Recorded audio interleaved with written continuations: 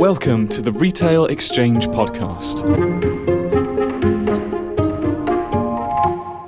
You're listening to the Retail Exchange Podcast with me, Karl McKeever. On this latest episode of the interview series, I'm joined by Coresight Research founder and CEO, Deborah Weinswig, a research and advisory firm specialising in disruptive technologies reshaping today's retail landscape.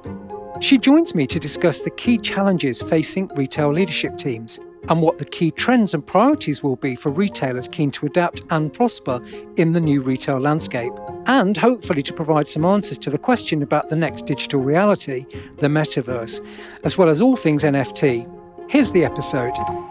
Deborah, welcome. Thank you so much. Excited to be here. It's a very difficult time for companies and brands right now. There's a lot going on. New distractions seem to be coming along every day. But of course, with all of this landscape of change, what do you think are some of the big things that are really messing up that kind of more strategic approach to the way that businesses are trying to move forwards? Something we've seen over the past decade is this kind of expansion of the C-suite. And so we went from kind of this like key five, people, right? CEO, CFO, Chief Marketing Officer, Chief Merchandising Officer, CIO, to like 15 people, right? And so we added the Chief Supply Chain Officer, the Chief Sustainability Officer, the CDO, the CTO, and everything in between. And so I think that it started to really slow down decision making because these companies want, these are like the advisory projects we work on, is to get everyone on the same page. And that can take a week and it can take a year. And I think that because, in a democracy, everybody wants to move forward with everyone in the room being comfortable, but sometimes that can take a lot of time and a lot of money. And so what we've seen during the pandemic has been really interesting, which is a lot of this balance of power that had moved over to the Chief Strategy Officer has moved now to the CIO. And under the CIO, in many cases, you have a Chief Innovation Officer. A significant change really happened all at once. I know now kind of like a dozen Chief Innovation Officers that have started in the last, really kind of 6 to 8 months. And I think that we're going to see that cause some pretty significant change. I think it was in terms of like what they had messed up, right, was that they just got way too broad. I think they're now kind of rebalancing that power in the organization. And I think with this kind of new role of this Chief Innovation Officer, they're able to go out and look at all the bright, shiny objects, but basically independently make a decision on what they should do as opposed to, right, kind of by democracy. So it's not necessarily a case that there's too many stakeholders, but perhaps too much of the big decisions were reliant on everybody essentially having their voice. That is like the perfect way to put it. And I think that this idea that, and I get that you want everyone to be comfortable and to feel that they're part of the conversation, but sometimes, right, decisions just need to be made at a certain point in time. And I often think about it from, there is the expense, right, that's, that you're paying, whether it's to consultants or whatnot, but there's also like the opportunity cost. So those are the two things that I do worry about. For retailers, there are some clearly massive immediate challenges. What do you think, though, right now is the most pressing of these? It's interesting because I do feel that there's a lot of conversation around sustainability. However, I still have, as of yet, to see anyone put in print, step one, this is what you do, step two. And until we can all kind of get on the same page on what that looks like, I think it's incredibly stressful right now because, there's even, conversations, does a consumer want to pay more? No. Okay, so do we have the permission to charge more? No. And there is, like, every step along the journey, I think there are many competing voices. And so everybody's kind of create their own roadmap rather than almost being some best practices around that. I think that that's exactly what we've seen. And as a result, I would say that where retailers are, for the most part, is further behind than what I would expect. And if we take an example of a food retailer, right, if you look at the amount, so 40% of food that's grown ends up in landfill, which is a shockingly high number. If we were able to cut that by half, we could end world hunger. And so if you think about, right, just that alone, right, and nobody ever thinks about food either. That's what, it's always apparel. And so I think that we just need to broaden our definition. Yes, that is sustainability in retail. Grocers are retailers. They are not fashion retailers, although in some cases maybe food can be fashion. But I do think that we need to kind of think about things more holistically. getting people in a room, making a decision, and moving ahead. And that may, right along the way, we may need to tweak things, but let's just make a decision. And I guess in the time that everybody's trying to figure out this roadmap and doing things differently, there isn't necessarily kind of almost concerted action towards those goals. I think that is the biggest issue. And it's been interesting because some of the retailers that we've seen, they've done a great job around looking at, some of the kind of really low-hanging fruit that they can start to tell shareholders about, because shareholders care. I mean, from what I hear from different investor relations or analyst relations, the number one question from investors now really is around sustainability, because they have to, right, for their funds, right, they need that to be kind of a component. And so I think that this idea that they just get started somehow, some way, and not have it cost a lot of money and see what the reactions are, because your shareholders care, your customers care, and certainly your employees care. But it doesn't have to cost a lot. It doesn't have to. I mean, when I was at Liam Fung, we literally pulled out the trash cans and the printers. So if you can't create waste in some ways through printing, and you have nowhere to throw it away, you're going to behave very differently. And actually, it saved us money. Yeah. Do you think then that there potentially is a case to be said for many retailers are potentially overcomplicating what needs to happen here? So adding more seats to the table in the C-suite is one aspect of complexity.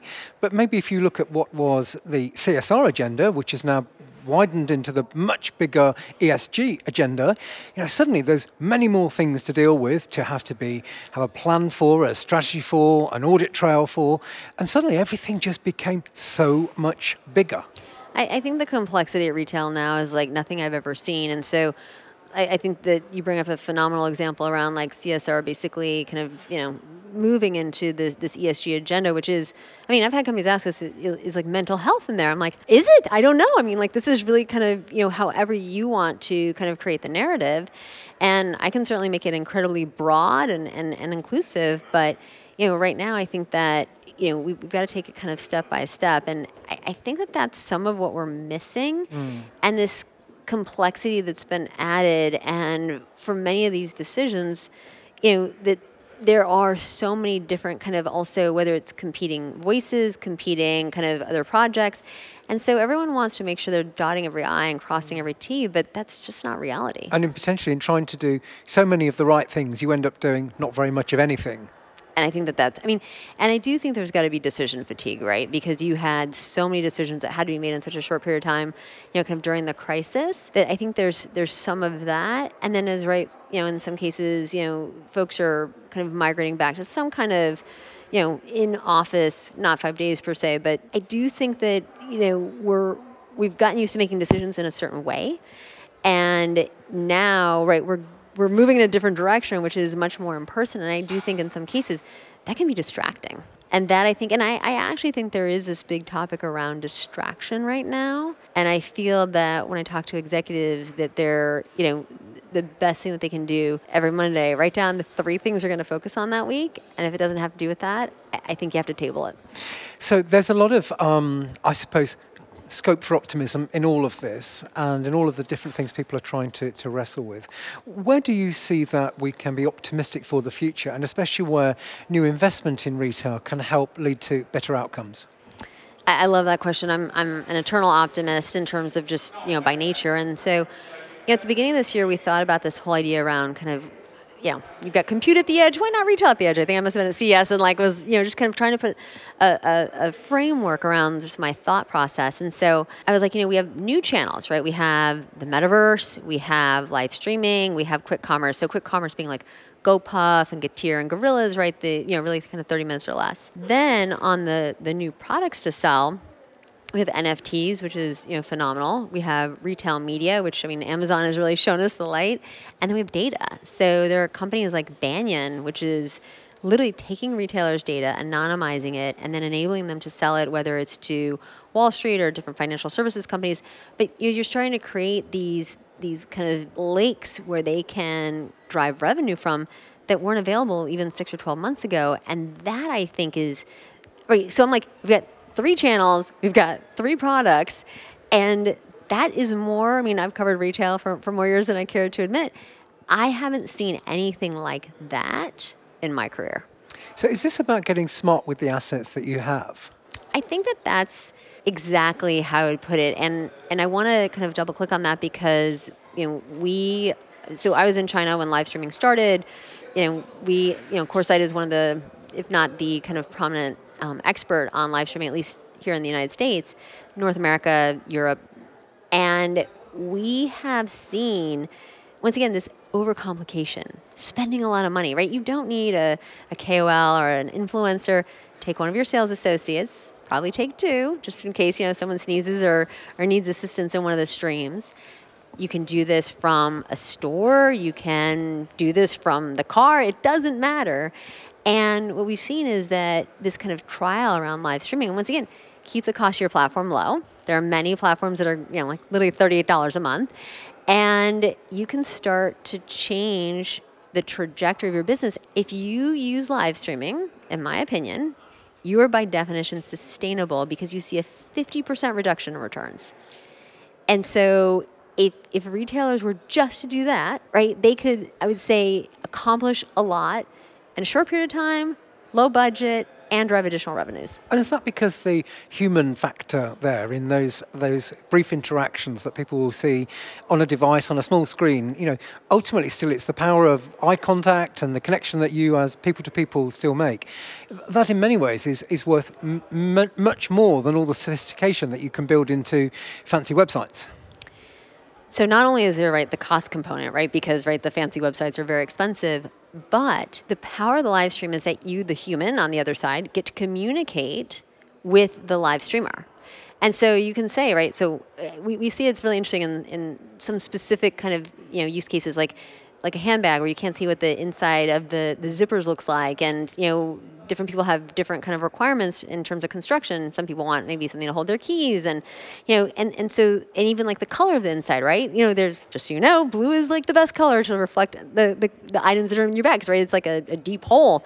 The other thing that's really interesting is when it comes to, dresses online have about a 90% return rate, which makes sense. You have a top and a bottom, basically, in one garment.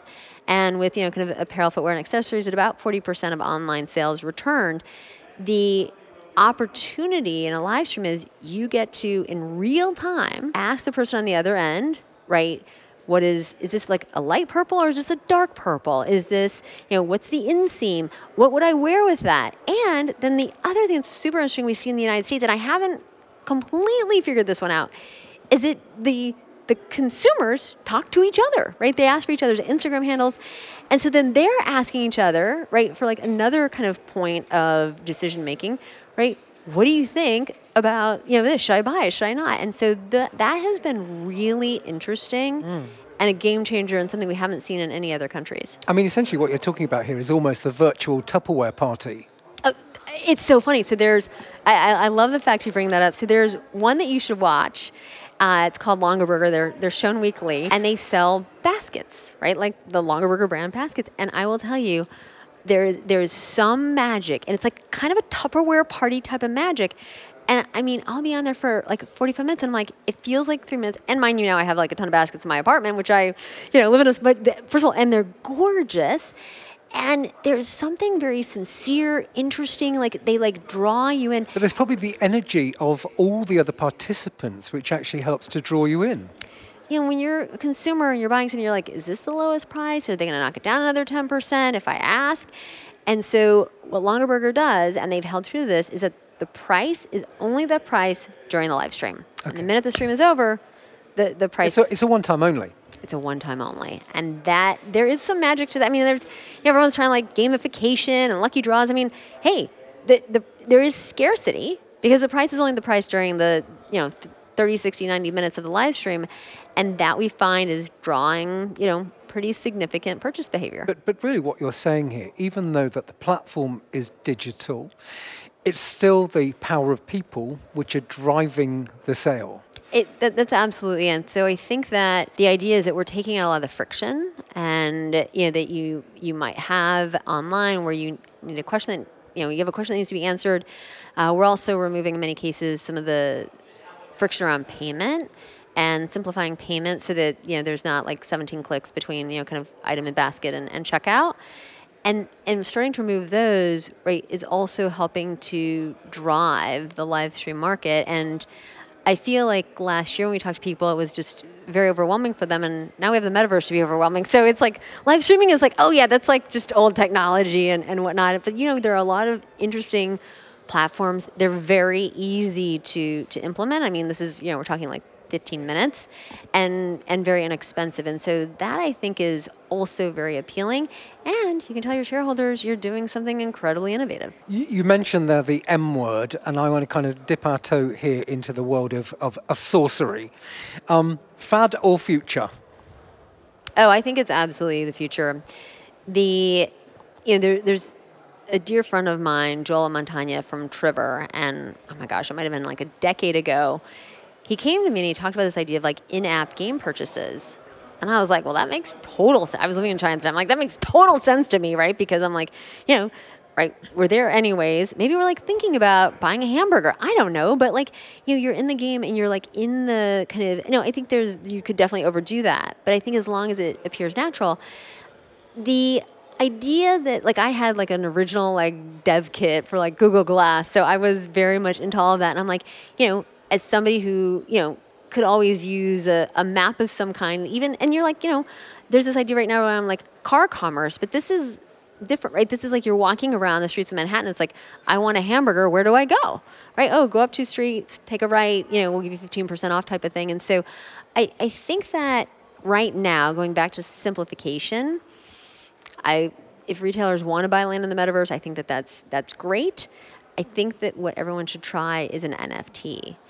And, there are many ways to do this. So a non-fungible token. And what you can do is either create just a virtual version of a physical good, or it doesn't even have to be a physical good. I would recommend a virtual version. I would recommend a physical version, and then some kind of access token. And so that access token might get you access to, purchase the next NFT early. It might get you into a concert. It might get you into the store on Black Friday early. And I think you want to test and take it slow and easy. Do you think this could be the next almost layer of loyalty, where brands who have asked people either to subscribe to services or perhaps they have their card in their wallet, by issuing these kinds of, interesting gizmos is a way again to hook people in a different, new way? It's really interesting. Taco Bell, in all their brilliance, sold NFTs with like a year, as many tacos as you could eat in a year, which I can only imagine how many tacos have been eaten by these people who bought these. Think about the fact that everyone they can get their hands on, right? They're telling that they were one of 10 people to get a Taco Bell NFT for as many tacos as they could eat for a year. And just on pure PR value alone, it's worth doing. Exactly. No, I mean, it is really kind of brilliant. And I think that it applies to everything. And also, there's an opportunity, right? If you're able to create this, you could in some ways almost have like this user group that you as a brand can go out to and say, hey, we're thinking about dropping this. Is this something you'd be interested in? You'd be like, no. On the other hand, that's your R&I department. That's exactly right. And so ultimately, what we're seeing as an analyst, right, looking at the ROI, NFTs are expensive to create, right? They just are.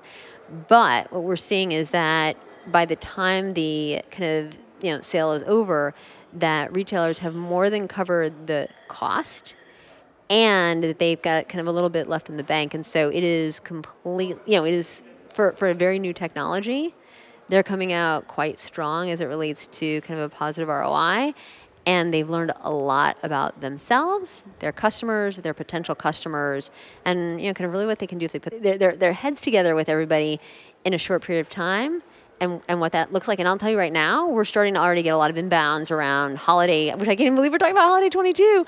But everyone realizes, right, that these companies that you want to work with, they're starting to kind of get a bit backed up already, and so that they need to start making some decisions around this holiday season.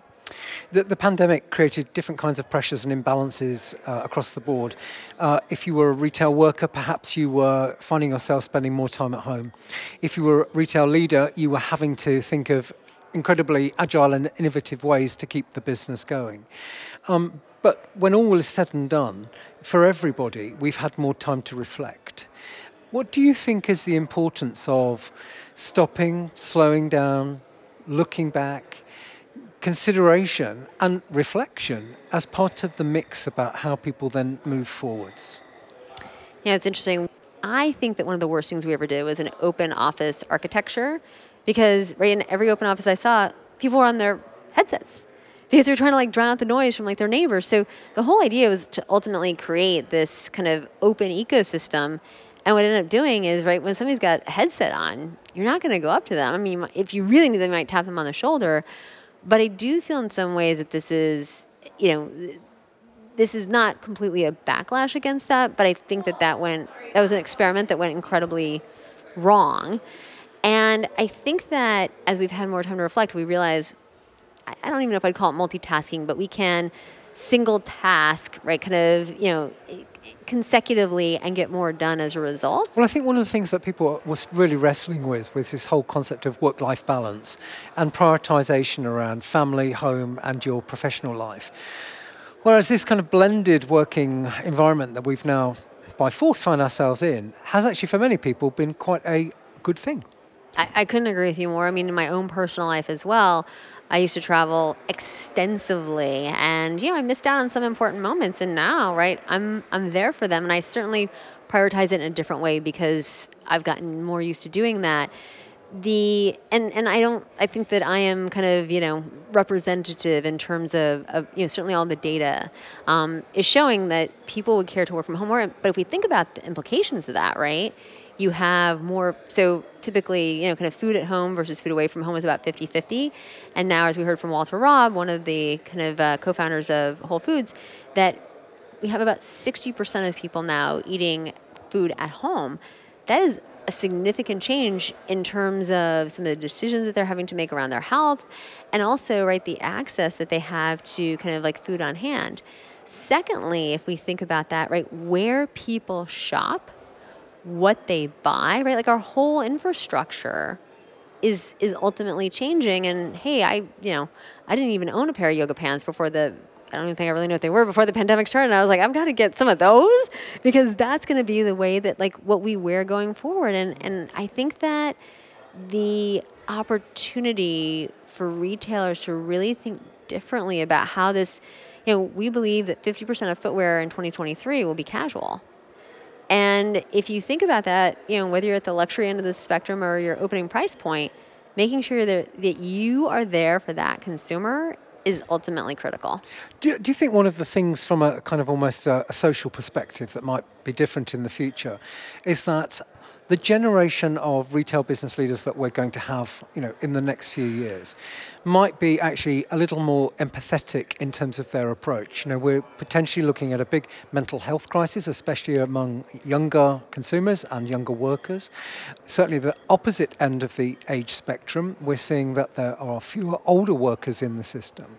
So necessarily, corporate leaders are going to have to be much more open about how they help people to manage this whole thing of work-life balance, but also provide more opportunities and inclusivity and the whole diversity mix within the workplace. You hit on like 20 different topics, which I would love to talk about them all, but we'll try and just pick a few. So I think that the mental health aspect is really, it's at Coresight, we really do think about it, and we have kind of very regular check-ins with, the team on a global basis. And, sometimes, right, we've hired a significant amount of staff whom we've never met in person, and, you're not always sure, is it just that we're not communicating clearly in terms of what we need, and we have had cases where people have some real challenges in their work environment, in other areas of their life, and we've been incredibly supportive, and in some cases it's been great, right? The employee is incredibly, I would say there's a lot of gratitude. In other cases, right, they really have some challenges, and so my whole thing is like our door is always open. And I think one of those big phrases which kind of swept the world, for a few months was, we're all in this together. And I think, with that, it doesn't matter whether you were the CEO or whether you were just a cashier. Actually, this big stuff that was happening was actually happening to all of us. And that's where status suddenly was irrelevant because actually we were all susceptible to the same things. You helped me recall a conversation I had very early on in the pandemic. It was like, let's call it end of March of 2020. And I was talking to Bob Swan, the CEO of Intel at the time. And he was like, look, he's like, you're in my house. He was like, he's like, I'm in your house. You're in my house. And he's like, that just has like a humanity about it. And it really kind of, I met people's kids, their wives, their pets. And I will say, like, I myself learned to be, right, we were trained as analysts, right? You just want to tell people, like, everything you know. You want them to know, right, like, how smart you are, because that's how they're going to, like, vote for you, right, from a Wall Street perspective. And I will tell you, I really took a step back, and I'm like, I want there to be uncomfortable silence, because I want people to talk and tell me how they are, tell me what's on their mind. And I will tell you, I literally would, people who like, some of my friends, I'd have a red pen in my hand and I would just hold on to it. I'm like, I'm not going to say anything. I'm just going to let it, because I'm not comfortable with silence, as many of us aren't. But I will tell you, I had significantly better conversations. I learned a lot about our clients, our potential clients, and also our team. And ultimately, from that perspective, I found myself just like how to be a better leader. When we think about the future, brands are always, looking ahead and trying to predict where they are wanting to be and the steps that they need to take to get there.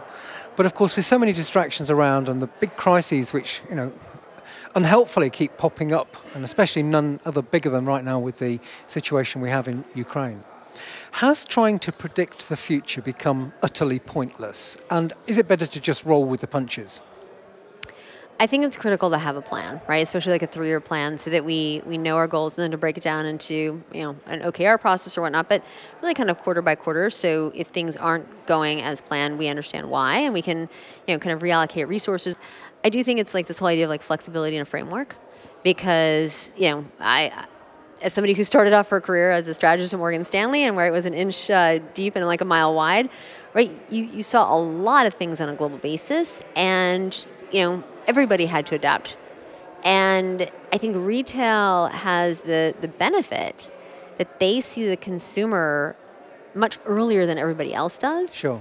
And so they can, and I also think I do think there's something to be said. I think we saw that for holiday 21, just buy less.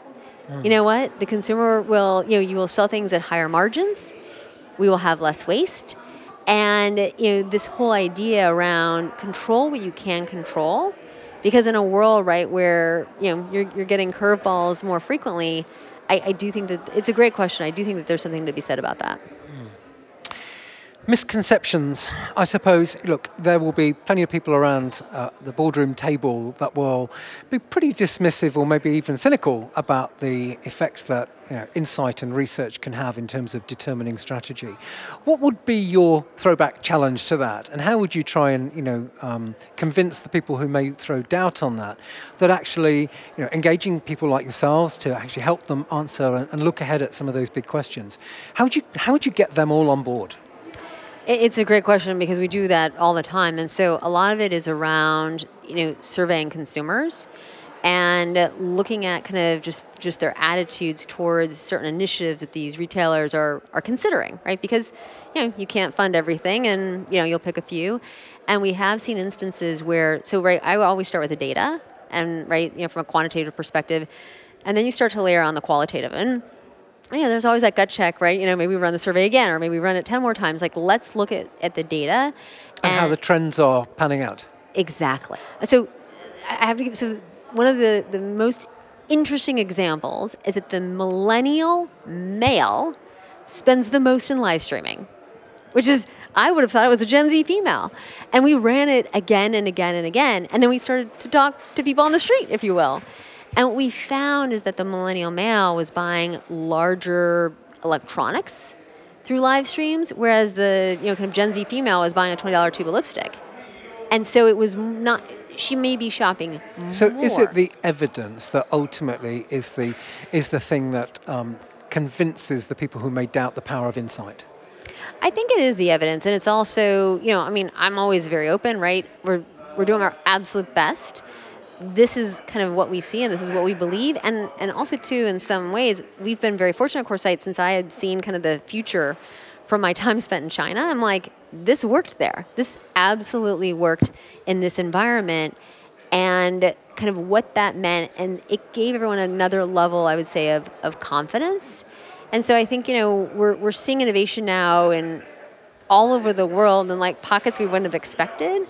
And I think that in some ways, we at Coresight have more than just kind of China to look towards at this point. Still incredibly important, but with innovation now kind of everywhere, it's, I think, very important to hunt it down, to question everything, and to ultimately make sure that you've got the quant, you've got the qual, and to have a very specific message. Because if you go in kind of, with, first of all, with too many, I think it's always three, right? You go in with three ideas, and to be able to support that with data and insights, I think you can make a significant difference. And this isn't something that has to cost a lot of time or money. Deborah, thank you so much for being our guest. It's been a pleasure to talk to you. My guest has been Deborah Weinswig, the founder and CEO of Coresight Research. Thanks very much indeed. Thank you. I really enjoyed it. That's all we have time for on this episode of the Retail Exchange podcast. From me, Karl McKeever, goodbye and thanks for listening. You've been listening to the Retail Exchange podcast. Subscribe online at theretailexchange.co.uk and join the debate on Twitter. #RetailExchange. Thanks for listening.